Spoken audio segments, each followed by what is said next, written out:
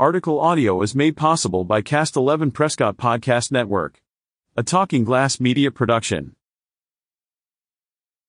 Windy weather is forecasted for today and Sunday throughout central Arizona, including Prescott, Prescott Valley, and Chino Valley, according to our friends at U.S. National Weather Service, Flagstaff, Arizona. Strong winds will develop today and into Sunday. Some areas along and just northeast of the higher terrain could see gusts strong enough to cause wind damage, downed trees/limbs, power outages.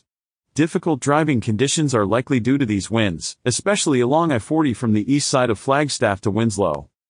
Peak gusts on the map show the following. Grand Canyon 60 to 65 miles per hour. Flagstaff 50 to 55 miles per hour. Sedona 35 to 40 miles per hour. Prescott 45 to 50 miles per hour. Camp Verde 35 to 40 miles per hour. Be careful out there.